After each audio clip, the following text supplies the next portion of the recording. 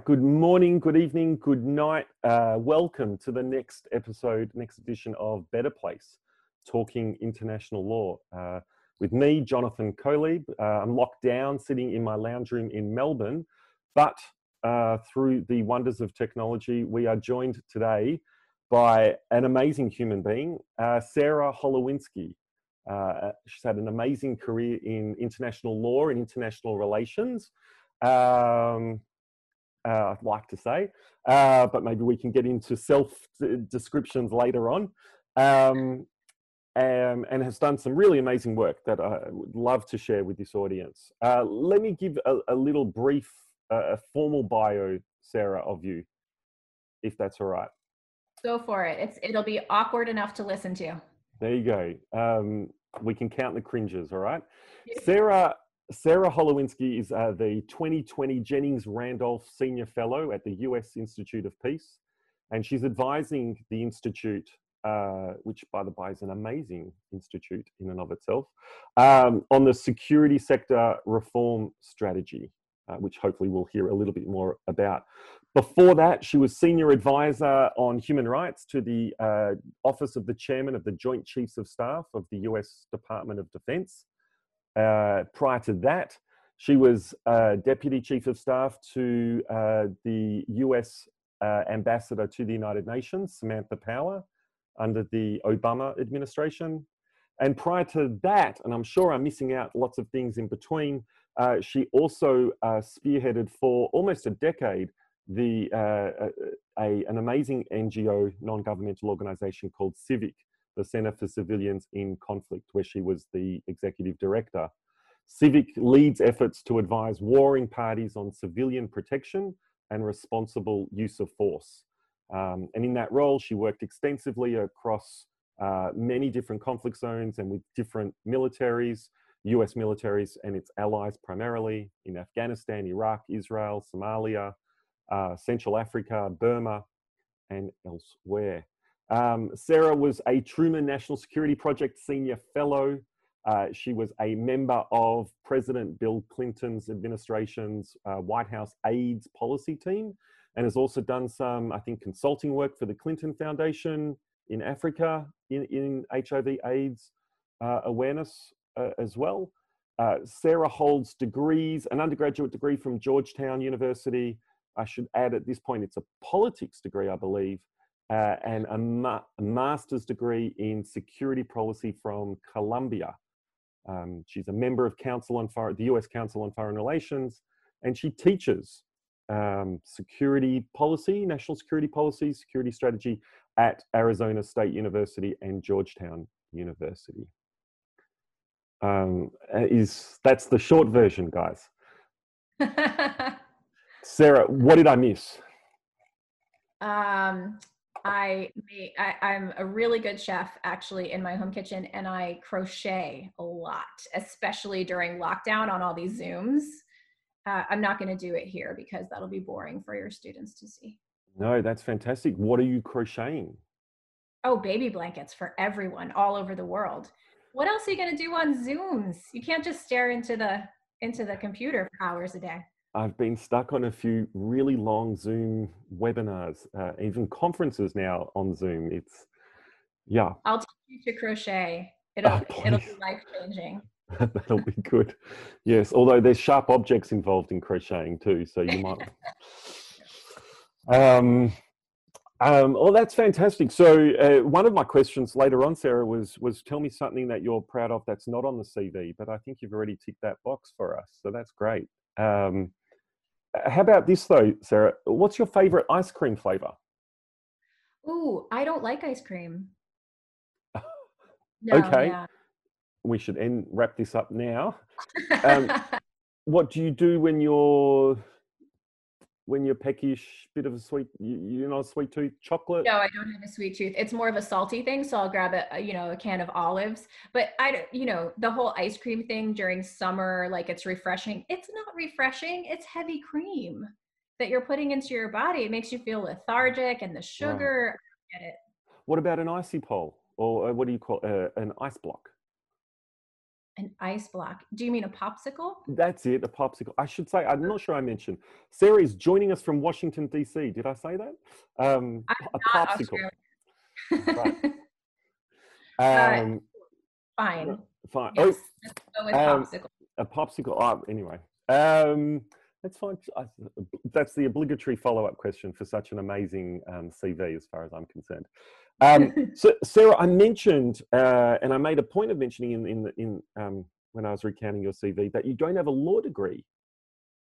I do Um, not. and so I'm just curious. So, a Better Place. This series is about international law practitioners. Yeah. Does that label sit comfortably with you, or would you describe yourself in a different way?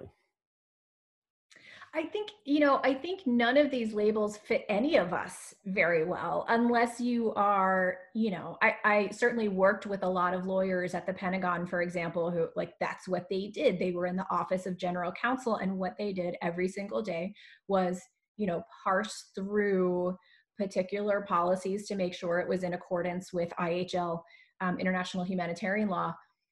I don't know. I think I certainly used the law a lot, but when I was getting a degree, I considered, do I get a master's degree? Do I get a law degree? What I wanted to do, because I was working at Human Rights Watch at the time while I was getting my master's degree in New York, um, I was seeing all of this work that these amazing human rights advocates were doing on genocide and mass atrocities. And I thought, that's what I want to do. Mm. I want to be able to sit down across from a 3-star general and tell him why I think he should care about human rights. And the way to do that was not to get a human rights degree, because any of us can read the Declaration and see what that's about. And the way to do that was not to get a law degree, because I just need to throw in some Latin words and he'll think that I know what I'm talking about anyway. The way to do that is to get a security policy degree. And so I spent my 2 years of my master's, reading about war and Clausewitz and, how troops move and the history of war, so that I could, convincingly talk about his strategy and why human rights fit into that. But I certainly, international law is the basis, supposed to be the basis for how the United States goes about using force. And so I certainly used the law and would have been lost without knowing it. Yeah, so that's really interesting. So, so you just picked it up? Your knowledge of the law, I mean, it's a little bit more, and your knowledge of the law is a little bit more than just reading Declaration of Human Rights. So you just picked it up along the way? I mean, you're self-taught? Yeah. I mean, I think, I don't think like a lawyer. So I feel like going to law school, and you can tell me differently, but going to law school is about how you think as much as what it is that you think. And so I got the what without the how. So I don't think like a lawyer. I don't write like a lawyer. I don't analyze things like a lawyer or parse things like a lawyer. But I worked a lot with Judge Advocates General, which are the lawyers for the U.S. military. And it's in working in civilian protection, which I did for so long. It's a fairly narrow slice of even international humanitarian law. Civilian protection is a fairly narrow slice. It wasn't necessarily created to protect civilians in the first place anyway. Right. So what I needed to learn was really how the military thought about those laws, and then how policies would then take those legal principles and apply them. So for me, a lot of it was policy. Understanding the basis, the legal basis was important, but it was really about applying the policy on top of it. Right. So maybe not even an international law practitioner, but the way I'm hearing you describe your own sort of life's work is international law advocate to the security sector writ large. Yeah. Would that, yeah, really interesting. Yeah, and not even necessarily the law, but the principles that inspired the law. And I don't know how you sort of categorize that in a career, but it's really, I can't rattle off what the Third Geneva Convention is, but I understand why it was created. and I understand what the principles are behind it and why the United States or other governments would want to live up to those for legitimacy reasons or strategic reasons. And that's sort of what I hung my hat on in my career. Right. That's really interesting. I'm going to try and circle back to some of that in a second. So it's yeah. So this is a non-lawyer engaging in a very meaningful, practical manner with international law and law principles and policies that come out of it. I'm just curious to step back for a second. What is international law when I say that to you? 3 words to describe international law? Yeah. Well, I guess it's the framework for using force. That's how I think about it. That is the way in which I've used it is, you want to use force, here's the box that you have to fit into. And then within that box, it's like a bunch of, let me mix my metaphors. It's like a bunch of electrons and atoms, bouncing around. It's like all these different things and ways in which they can form different molecules. And so, it's not necessarily a plug and play or pick your own adventure, but it's certainly, different states look at those different things in different ways. Right. But I also saw a lot of what was missing in international humanitarian law, and that's what I worked on. So, for example, I worked a lot on trying to get compensation for civilians who'd been harmed by US bullets and bombs. That is not anywhere in international law. That not even compensation, not even monetary compensation, but that you would have to recognize or dignify the people that you'd harmed that were just collateral damage. That you don't have to list them anywhere. You don't need to know their names. You don't need to know about their history or their family. You don't have to make sure that you pay for the house that you just destroyed. Nowhere in the law. So that's where the principles of international humanitarian law can turn into policy even by skipping the step of becoming law. And I have to change the outlet that my computer is plugged into because I'm going to lose you. I didn't realize this one wasn't working. That's okay. I will sing a tune in the meantime. Sing us a song, you're the piano man. Okay, no, stop that. Okay, stop. No, that's really interesting. I think so. To merge a little two of your roles, I think Sam Power, your old boss at the US mission at the United Nations, Sam Power, who's a bit of a rock star when it comes to international law advocacy, protection of civilians. I think she is quoted as saying about Civic, your previous job before you worked with Sam, that Civic's job was putting an end to the use of one of the most unfortunate terms in the English language, collateral damage. Yeah. And I just thought that really encapsulated so much of Civic's work. She had said that. I do my research. No, that's it, actually. That's the extent of my research for the interview. But I just thought that really captured it, right? Because collateral damage also sort of is the jargon of the security sector that you're engaging. And as you were just talking, it's not, international law is not just about law and rules. It's also about values and principles. Yes. And that's kind of what that quote gets at. Yes, and this is one of the arguments that I was always making inside the Pentagon. So I was working for the chairman of the Joint Chiefs, and for Aussies, the chairman. So the Pentagon is, you can split it up into 2 pieces. One is the civilian sort of oversight policy function, and that's the Secretary of Defense. The military side is the chairman of the Joint Chiefs, and that's, he's basically the senior most military officer for the Army, the Marines, the Navy, the Coast Guard, all the branches of the military.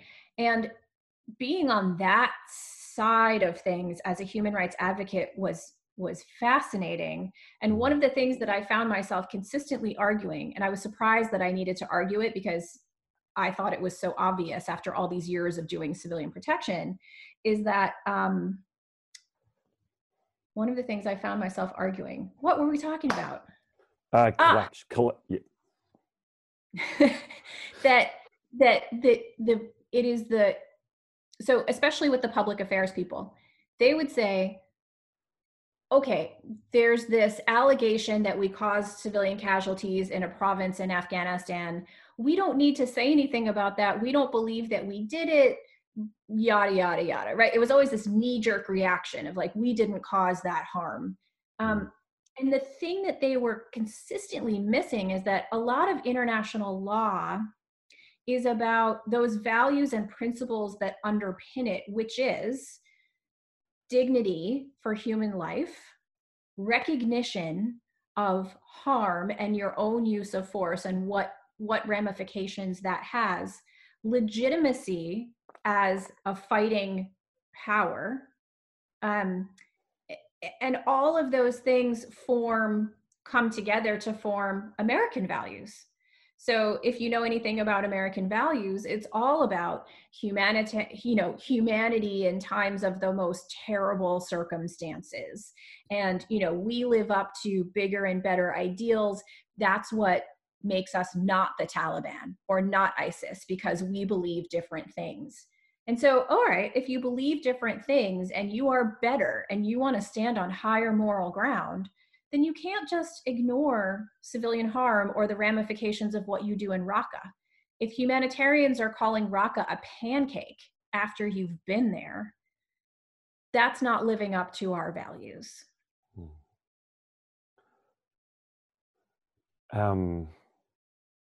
It's interesting. I want a complete tangent, but I'm curious. IHL, International Humanitarian Law, the principles you mentioned, your first one was humanity, I think. When you sit back though and reflect, there's one criticism of IHL is it actually legitimizes warfare. That international law is actually the enabler, the facilitator that allows the bloodshed in the first place. And wouldn't a better international law simply be an outright ban on hostilities, on war, on conflict? I was wondering if you ever if you have any sort of reflections on that. Would that we could live in that kind of world, Jonathan Cohen. It's just impossible. It's just, all of us who consider ourselves at least partial idealists have to be realist in some way. That, states will fight. Non-state armed groups will fight. They will get weapons. They will cause bloodshed. They will use force. So, if we didn't have international law, we'd have to create it. That's the thing about international. It's like you have to have some sort of framework, some sort of rules of the game, because that game will be played. There's no way that it's not going to be played. It's the same thing with the United Nations. Like if we wanted to, it's so ineffective, right? But if we were to scrap the United Nations, we'd have to build the United Nations, because you need a place to dialogue with people. Wow. There are always improvements that can be made, but I think these international humanitarian law is one of the great accomplishments of humans. And not without its flaws, and not that it can't be improved, but a beautiful statement there. If I may take you back, not to high school, you already mentioned sort of your time working at Human Rights Watch whilst you were getting your master's degree was sort of your light bulb moment as to sort of getting into this sort of space. Happy for you to elaborate on that if you want, but I was actually going to ask, what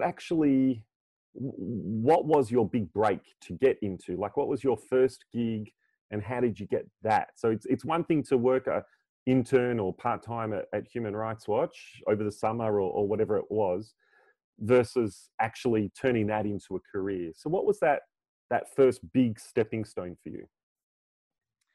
Yeah, I mean, we actually do have to go back pretty much to high school, because I got an internship at the White House under President Clinton to work in his AIDS policy office. He had an HIV/AIDS policy office.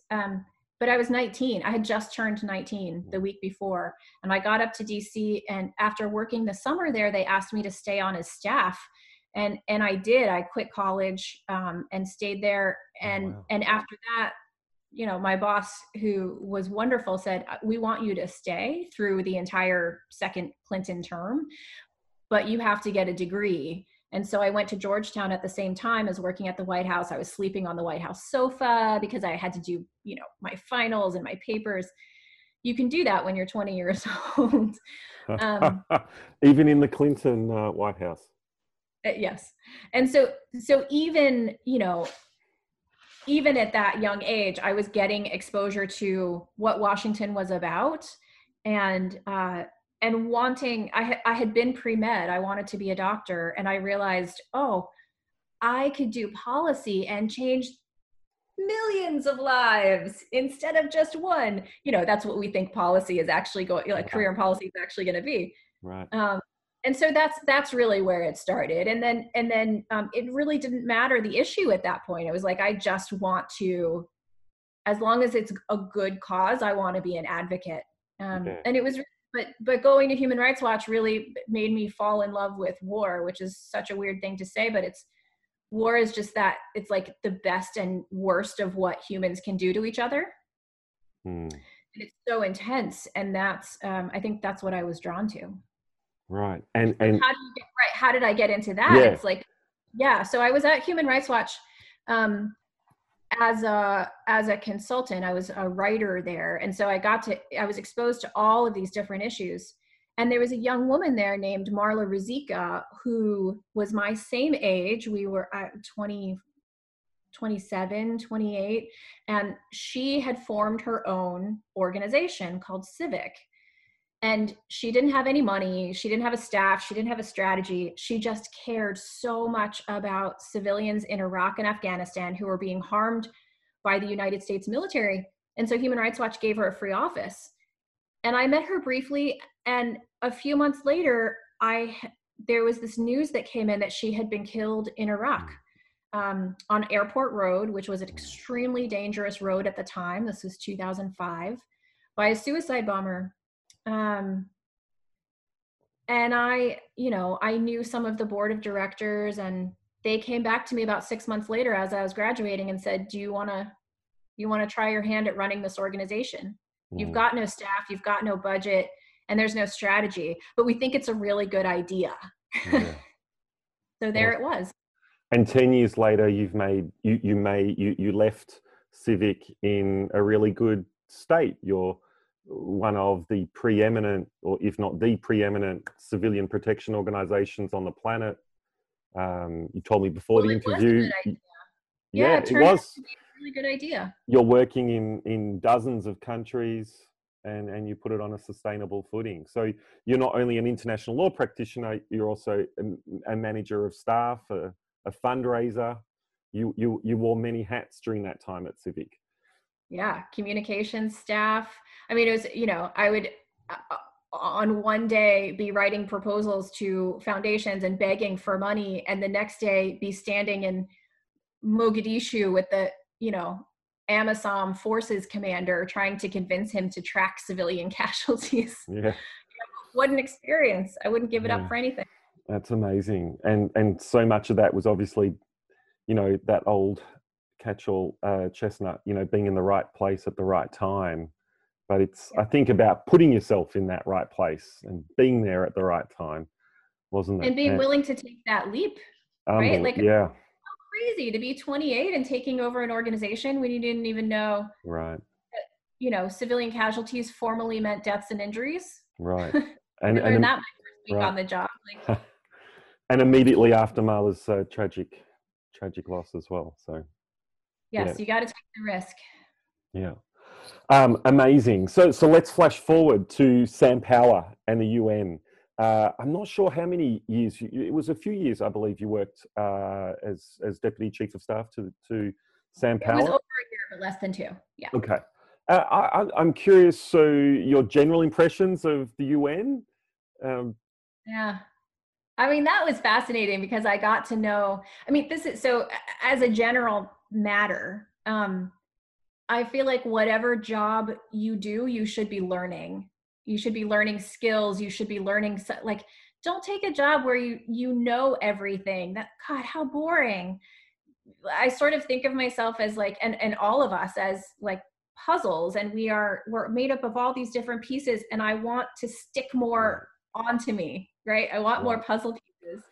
And the thing about USUN was that I got to know it is a function of the State Department, because it is a formal mission, sort of like an embassy to a country, but it's to the United Nations. So I was part of the State Department and got to see that whole mishigas and also got to see the craziness of the United Nations. And that was pretty amazing. The thing is, yes, the United Nations seems like it's not doing much in the world. The thing is, we don't hear about it much because the successes they're incremental, they're iterative, and they happen without big fireworks. But the UN is holding actually so much together, even if it is just that it is the place where states can come and talk to each other. You don't really have that anywhere else. And that in and of itself is a diffuser of conflict and tension. It is a place where negotiations can be carried out. And so, yeah, I mean, that's why I say, I think if we didn't have the UN, we'd have to create it. I think it's really important. And that's just the diplomacy and the lawmaking. Also programmatically, I think they play an essential service in our world today. But it's not about my opinion, it's about yours today. No, that's absolutely right. And especially during a time, I was there during, so that summer that I joined, 2014, there was little green men in Ukraine. There was basically Russia invading Ukraine, taking over Crimea. There was, even more bloodshed in Gaza. That was terrible. There was Ebola that started, and we took a trip to West Africa, and Samantha Power tried to manage that and did a remarkable job. Syria was ongoing, and of course Samantha Power was trying very hard within the administration to get President Obama to take action. So there was all of this stuff happening. It was a really intense time. And during your time at the UN, so maybe it didn't make the headlines, but I'm curious, what was like the trickiest international law issue you had to deal with, big or small? And without betraying any confidences, or obviously. Yeah, that's really interesting. I learned a lot from the lawyers there. They were pretty remarkable. Syria obviously was one of the biggest ones. Unsolved too, yeah. Unsolved. And international law issues like, is it justified to take action? If we do take action, what can that look like against a sovereign country? It goes back to responsibility to protect, which you and I have been talking about for over a decade together. But those were, that was really tricky stuff. The Russia invading Ukraine, also a very tricky international law issue. And what are the tools that a country like the United States can use? We had just been a couple years before through the Libya invasion, which was supposed to be about protecting civilians, became regime change. The global community was not up for another one of those. Yes. And an formal invocation of responsibility to protect too, was it not? Yeah. Right. Yes. Libya. Right. The last one we've had. Right. First and last, yes. Yeah. Anyway. I'm doing a bit too much editorializing. No, I love it. This is a great conversation. I mean, this is what, it's unfortunate that R2P, responsibility to protect, was tried in Libya and went too far. And there was nobody, it seemed like there was nobody kind of at the wheel saying, no, this is a really important principle and we've got to get it right. Right. It was like, we need to get rid of Gaddafi. It goes back, I think, so much. International law is fragile. And it goes back to Tom Frank's great US scholar of international law, legitimacy. And we need to protect these principles and doctrines and ideas lest they be misused. Yes, that's exactly right. And I think not enough. This is what happens, I think, when the people in charge are not paying attention enough to international law and Mm. not being guardians of it. They are distracted by other priorities that seem to be taking precedence. And this is why the International Committee for the Red Cross is so important. You know, groups like that, while they have their flaws, are meant to protect and hold those principles and values and legal remits. Right.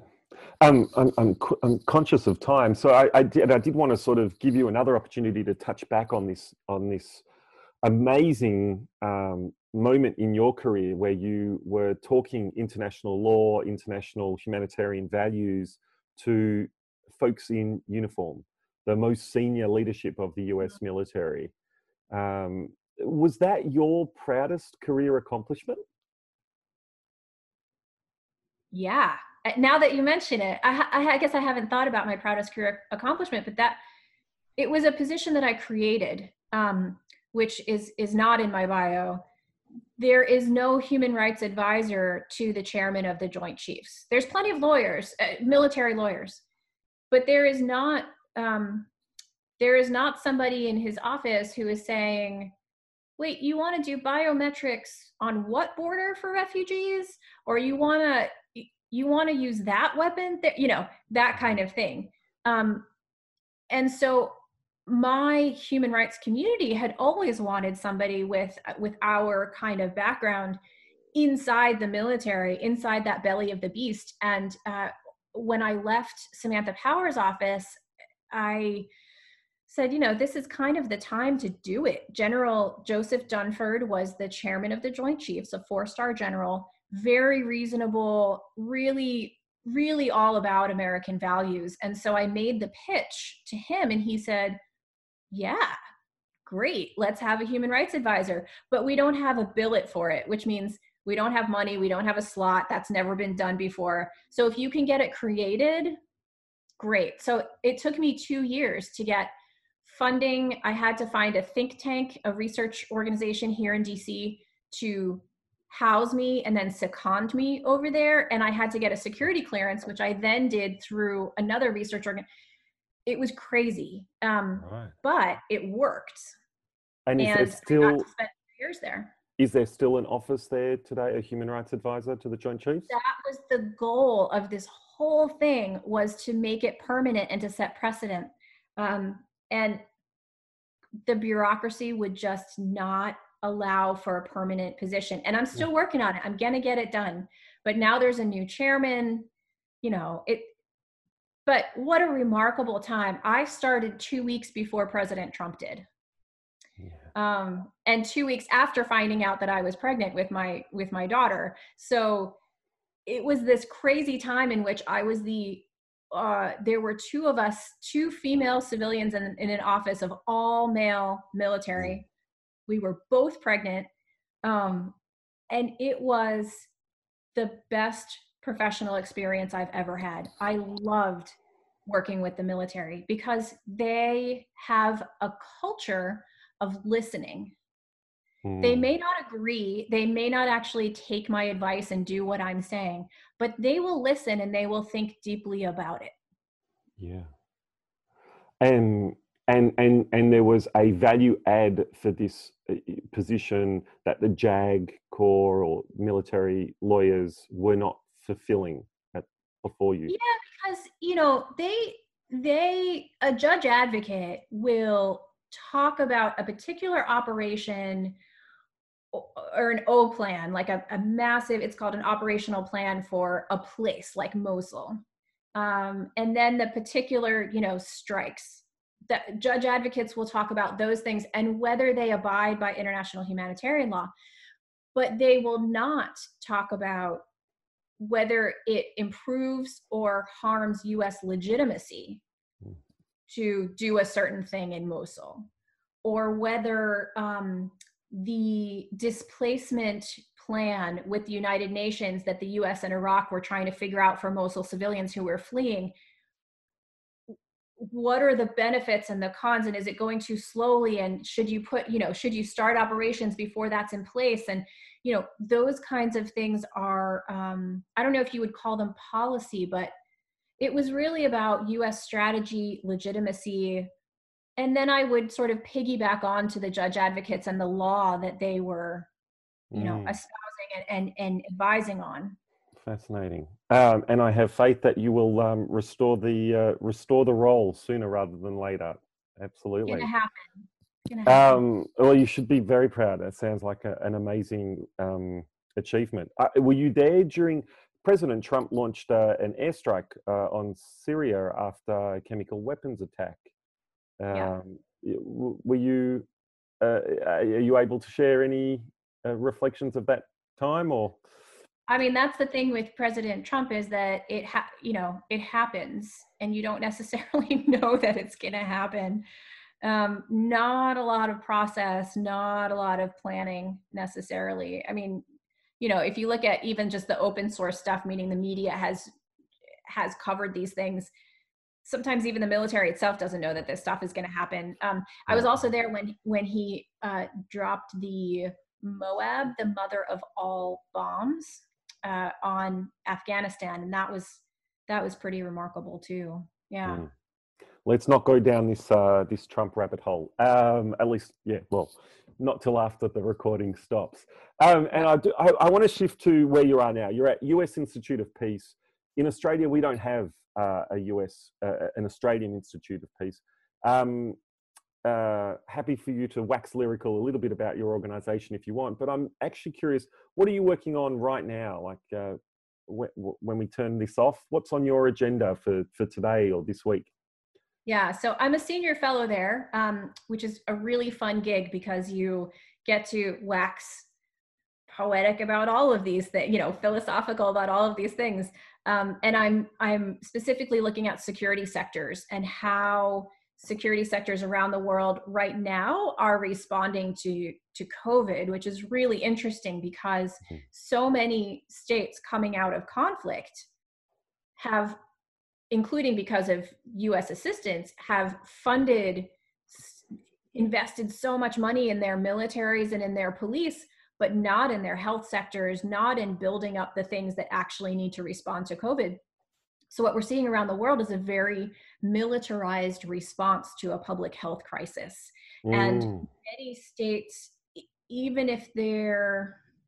many states who are already predisposed to authoritarianism, are fast going down that route with the lockdowns, with the police brutality, with censorship, lack of freedom of assembly, under the guise of this is a public health response.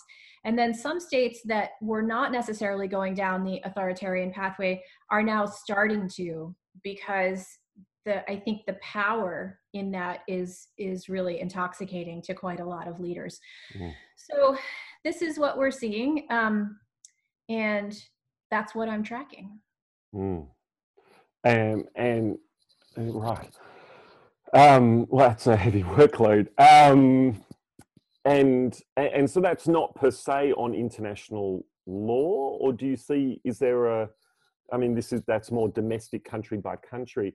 I'm just curious: is there an international law connection to that slide to authoritarianism or slide to authoritarian practices that? Yeah, I would say that there's international principles, but not necessarily law that I know about, except that, it's not necessarily international humanitarian law. International human rights law, of course, applies to these situations, and we're seeing a lot of human rights abuses, violations.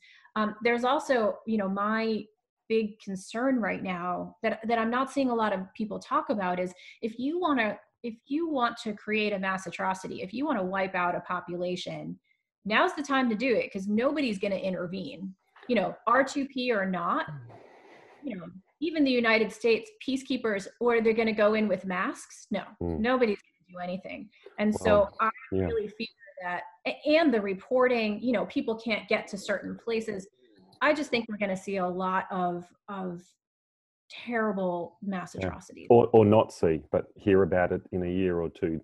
Well, Yemen, the war in Yemen is unfortunately sliding from bad to worse, and many others as well. Really interesting. I'm conscious of time. I have a bunch of fun sort of questions. We could talk for hours, Sarah. I've got a bunch of fun questions, but I did want to just ask one last serious one, I think.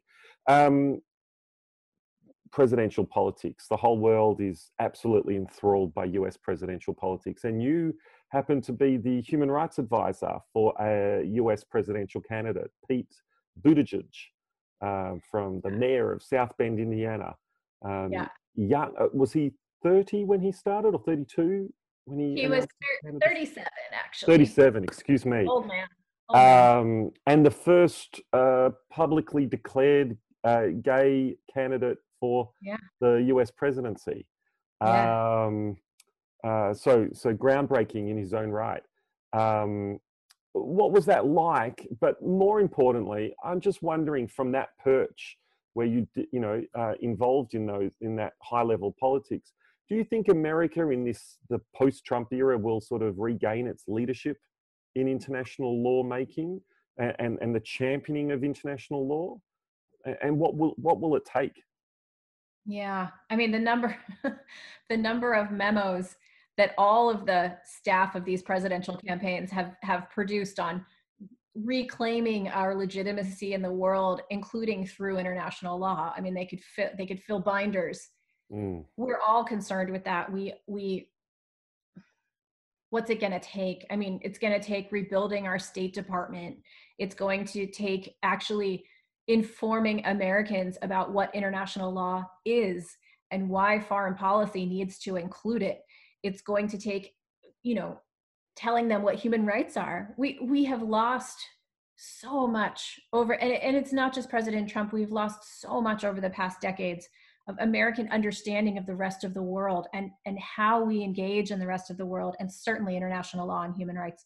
So it's going to take a lot. If those of us who do not want President Trump to be president in November, if we are successful in gaining back the White House, right. So the election's November, a new president will come in January. And if we're successful, touch wood. Yeah, it's going to take a lot of work. If President Trump is president for the next 4 years, I don't know that we'll regain that. Because so much will be broken. But what a fantastic time to be with Pete Buttigieg on the campaign. Really thoughtful about mass atrocities and what our human rights policy should be, and just really, really wonderful guy. And hopefully Vice President Biden, I know that he shares the same values about recouping what we've lost on international law. Yeah.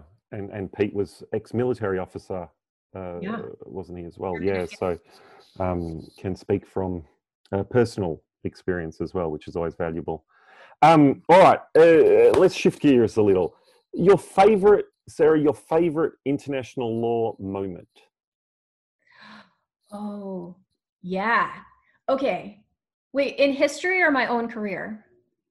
I was thinking history, but you can go career if you want. Okay. Go on. I'm gonna go with my own career, because all of your viewers know about the international law history, and there's probably like these really great moments that I'm not even thinking about. I advocated for civilians to receive help after being harmed by NATO for years in Kabul with ISAF, the International Security Assistance Force, and at NATO proper in Brussels. Years. I would go state to state, all of the offices, and say, because you can't actually have like a NATO policy unless all of the states say yes. So it was like Spain, here's why you should care, Italy, Australia. And finally, so this is one lesson for your viewers. If you want something done, you have to do it yourself. Meaning there was no law or policy on the books for NATO to help civilians who were harmed. And so we wrote one, because they're not going to do that. They don't, So we wrote it. We distributed it to everyone. And then at the next legislative session that they had, I was asked to introduce what this sort of bill was, this legislation to help civilians who'd been harmed. All the states were around the table. It was like the UN. And then they asked me to leave, and they voted on it. They actually voted yes. And a new policy was created to help civilians who were harmed. And it was underpinned by, there was a lot of international law in there, underpinned by international law. And that was pretty cool. That is very cool. That is very cool. Favorite historical international law moment, if anything comes to mind? Otherwise, we can move on. Maybe when international law was sort of eschewed by the US coalition working in Libya, because I think it's not favorite, but I think so pivotal. And I think we're going to look back at that time and think, yeah, that's when something really changed. Interesting. Favorite international law book? Okay. I don't know if it's a formal, because I'm not a lawyer, but Killing Civilians by Hugo Slim walks through the 7 ways in which civilians are harmed in armed conflict. And it is brilliant. It's underpinned by international law, a lot of international law in there, but it's really meant for people like me who need to understand but are not lawyers. No. Everyone should read it. Awesome. And favorite movie? About international law? Yeah. I guess Steel Magnolias does not have international law in it. Do you know, I've never seen that. All Australians should watch it. It's just so good. Is that right? That's a Julia Roberts. Is Julia Roberts in that still? Yeah. Oh yeah, it's from the 80s. Right. Pretty Woman is one of my favorite all-time movies. Also not international law. Well, anyway, human trafficking. I'm sure we could write an international law lecture based on Pretty Woman. I saw Outpost, which is about the US military unit that was in Afghanistan and sort of based because of counterinsurgency, where they were supposed to be winning hearts and minds with the local elders. They were put in this valley with mountains up all around them. The worst military decision ever. And it is about their time in this place being attacked by the Taliban constantly and the big fight that happens. And it's all true and it's remarkable. The Outpost. Okay. Yeah. These are great recommendations. I was going to ask you advice for students of international law if they want to follow in your footsteps. But how about this? How about we ask it like this? In retrospect, what would you have liked someone to have told you when you were at university? Oh, that it's about skills. Like, pack in that knowledge, excellent. Know about the law, know about, the declarations and the conventions and know all of that, but you need to know how to write. You need to know what a budget is. You need to know what management and leadership look like. You need to know logistics. I mean, if you actually want to accomplish something in the world, again, as I say, you've got to do it yourself because people are not going to do it for you. And if you want to advocate for some good cause, hopefully your students would advocate for good causes.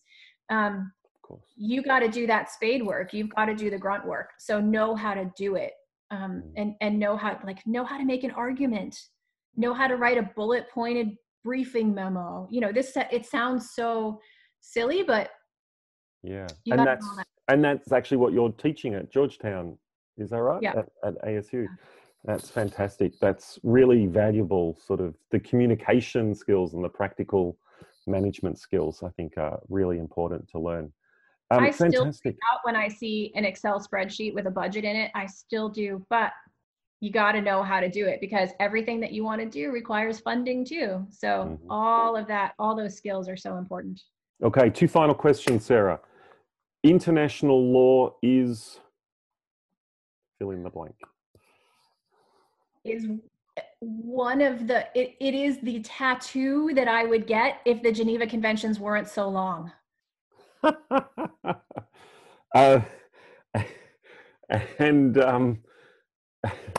And my final question, you've traveled so many places around the world by dint of your work, been to many different dozens of countries.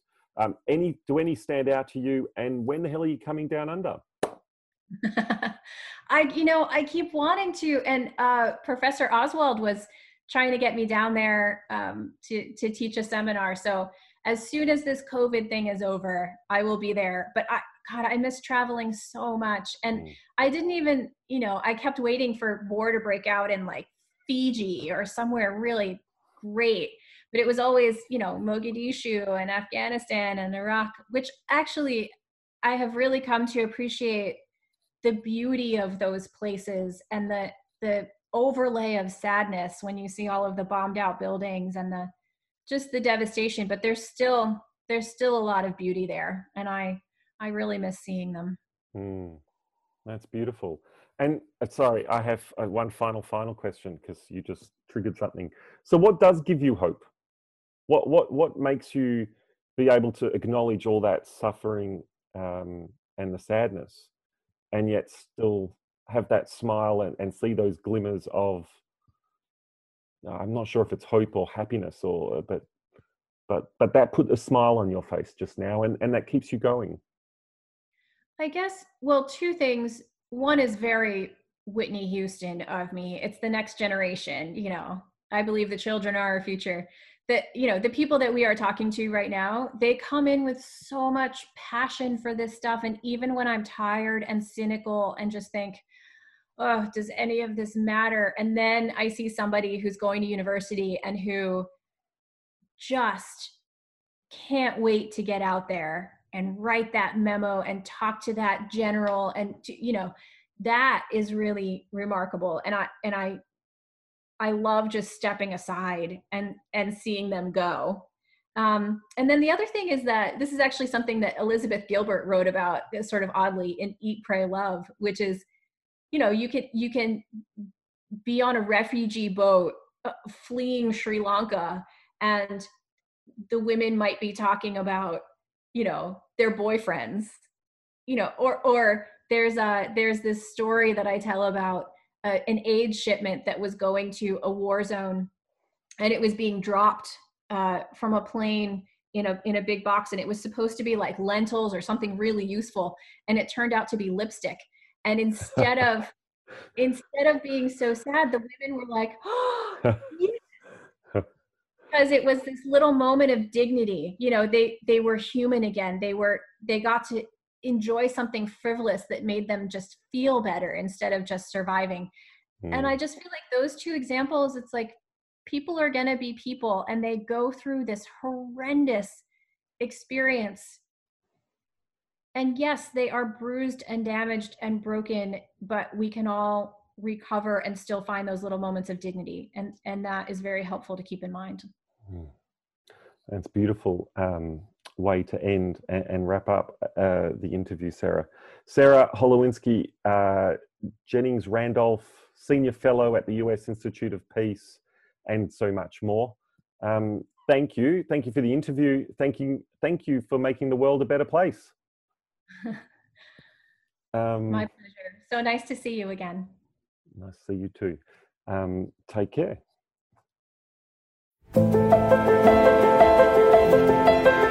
Better Place Talking International Law is produced and edited by Keith Hibbert, advised and supported by Neil Grant, and hosted by Jonathan Coleb. Music supplied by Ian Post. The Better Place team thank RMIT University for supporting this project, and we acknowledge the Wurundjeri people of the Kulin Nation on whose unceded land we work. We respectfully acknowledge their ancestors and elders, past, present, and future.